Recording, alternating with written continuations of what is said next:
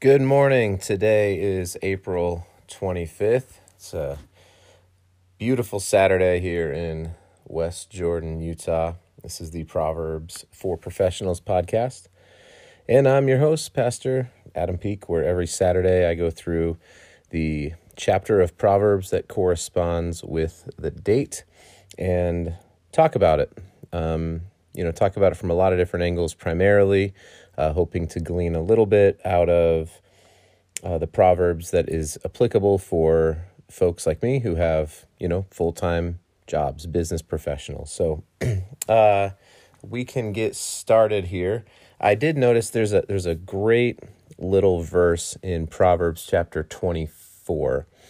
So Proverbs 24:10, if you faint in the day of adversity, your strength is small.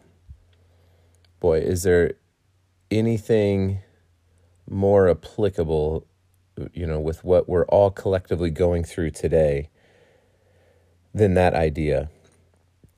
If you faint in the day of adversity, your strength is small, implying that, listen, I don't know when we're going to get through this. I don't think anybody really understands or knows. But I do know this, that we need to continue to stand strong in the day of adversity. Not faint, not back down, not quiver away. In the work environment, do your job with excellence, whatever that job may be. For sure, we have to take care of our own mental health. We have to take care of our families. We have to take care of our bodies. We don't back down during these difficult times. So there's a little bonus, Proverbs 24:10. All right, so let's get into this. It is the glory of God to conceal things, but the glory of kings is to search things out. And so what's interesting about that is one of my favorite lyrics, it's on a t-shirt that I own, it's by Propaganda, and Andy Mineo also says something to the same effect. But it's that I'm not the artist, I'm the canvas. There is a level of humility that comes when we realize that we are the canvas, that God is the one who creates. It's the very first attribute assigned to God in the beginning of Genesis. In the beginning, God creates. And so this idea that the glory of God conceals things, but kings will search things out, is so appropriate because it puts ourselves in the right position. It puts ourselves in humility against the almighty creator of the universe and says, oh, that's right, I am not God. And you might think that's silly, but so many of our problems, so many of the things that get us in trouble stem from this false belief that we are the penultimate God of the universe. And you think, what a prideful thing to think. And I don't think people consciously think that. There are a few, and we call them crazy. But there are people who act as though they are God. And that is something that has to stop. We have to, in humility, place others as more important than ourselves. In humility, understand that we are the ones who search things out. God is the one who creates and can conceal. And that is something that humans don't like to wrestle with, really. So let's continue here, because there's a lot of cool stuff here. This little section, verses 8, 9, and 10, I want to talk about from a perspective of the workplace. So it says, what your eyes have seen, do not hastily bring into court, for what you will do in the end when your neighbor puts you to shame. Argue your case with your neighbor himself, and do not reveal another's secret, lest he who hears you bring shame upon you, and your ill repute will have no end. And then it says, a word fitly spoken is like apples of gold in a setting of silver. Okay, so what's happening here? It's not saying, hey, don't go to court. We have a justice system for a reason. I think on a much broader topic, it's saying there's so much written, there's so much talked about around human communication and how we work together with one another and how we build trust and these sorts of things. If you have a problem with somebody, if there is a person who is causing you stress, if there is a person who you are frustrated with in work, then go and talk to that person directly. Because what happens oftentimes is the opposite can occur. I heard the phrase, a transference of energy happens, or a transference of emotions can happen. So you take your frustration and you say, oh my gosh, did you hear about Karen? Or did you hear about Jim? Or whoever, it used to be the water cooler talk. Now, whatever it is, it still can happen, right? Text messages, virtual things, all of these kinds of things. So rather than being a conduit of negative energy in the workplace and taking our problems and taking our negative emotions and then compounding those with other people and stirring up all of this stuff, we ought to just go to the person who is causing our problems in the first place, because it's foolish to do the other thing. The other way does not actually solve the problem. It only makes you momentarily feel validated and better. But that's not making that person, it's not helping that person change, at all. Now, I'm not saying there is wisdom in a multitude of counselors. If you have trusted people that you want to say, hey, is this, should I be offended by this? And someone might go, no, you don't need to be offended by that. Or, yeah, actually, that's really bad. We need to go, talk to this person, or, maybe you have to go to an authority. I'm not saying that you always have to go directly to them, but I am saying that it seems like 95% of workplace drama, I don't have a valid statistic to, I don't know if that's true or not, but that's my own feeling, comes from gossip and slander. And these are talked about as sins in the Bible. And I think that they are sins. A sin is an archery term, or the term sin is an archery term, which means to miss the mark. So it's that we are missing the mark when we are gossiping and when we are slandering. And it happens all of the time in the workplace. It happens all of the time in the church. Come on, church people. We have to stop with this. I call it prayer group gossip. Oh my gosh, did you hear about blah, blah, blah, blah, blah, blah, blah?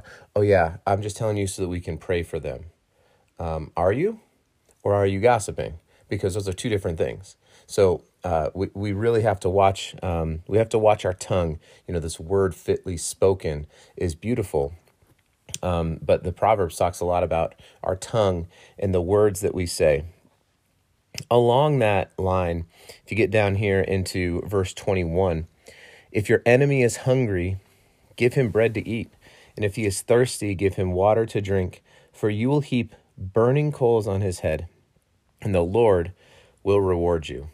Okay, so one of the marks of a follower of Jesus is this idea that we should be kind and loving to everybody, including our, quote, enemies. And that is really, really hard. In the New Testament, there's a passage that says, well, of course, everybody will love people who love them. There's nothing different about that. We love our enemies and we pray for those who persecute us. So if your enemy is hungry, give him bread to eat.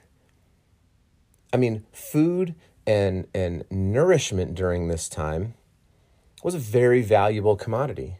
Think about it like this. You have a neighbor and you and your neighbor are constantly at war with one another.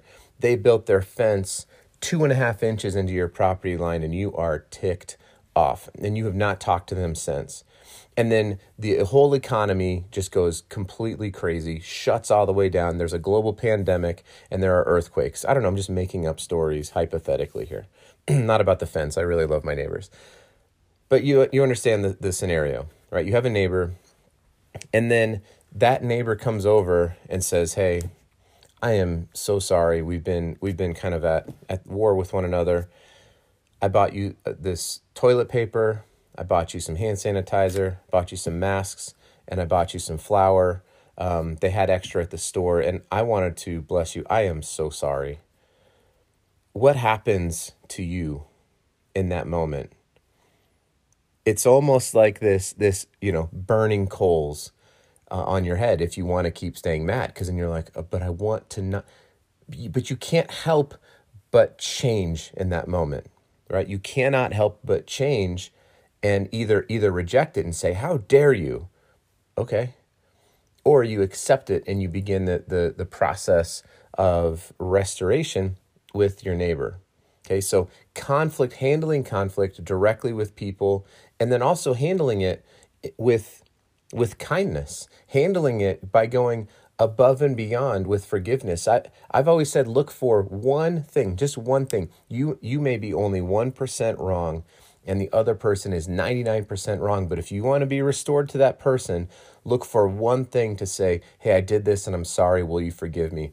My belief is that it perpetuates a cycle of forgiveness, which ultimately will lead to reconciliation.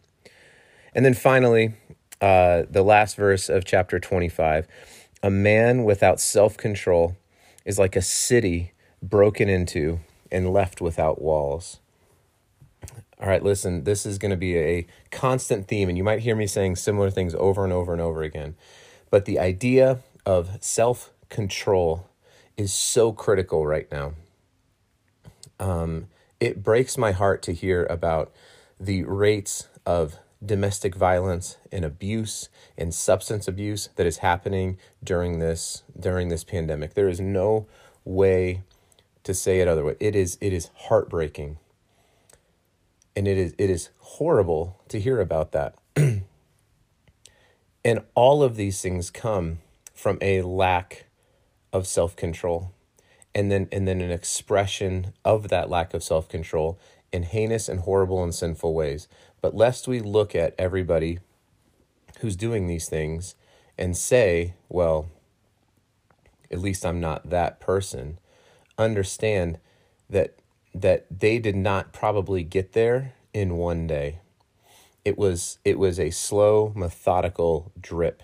It was a constant relaxing of steps. It was a constant daily just slipping away of self-control.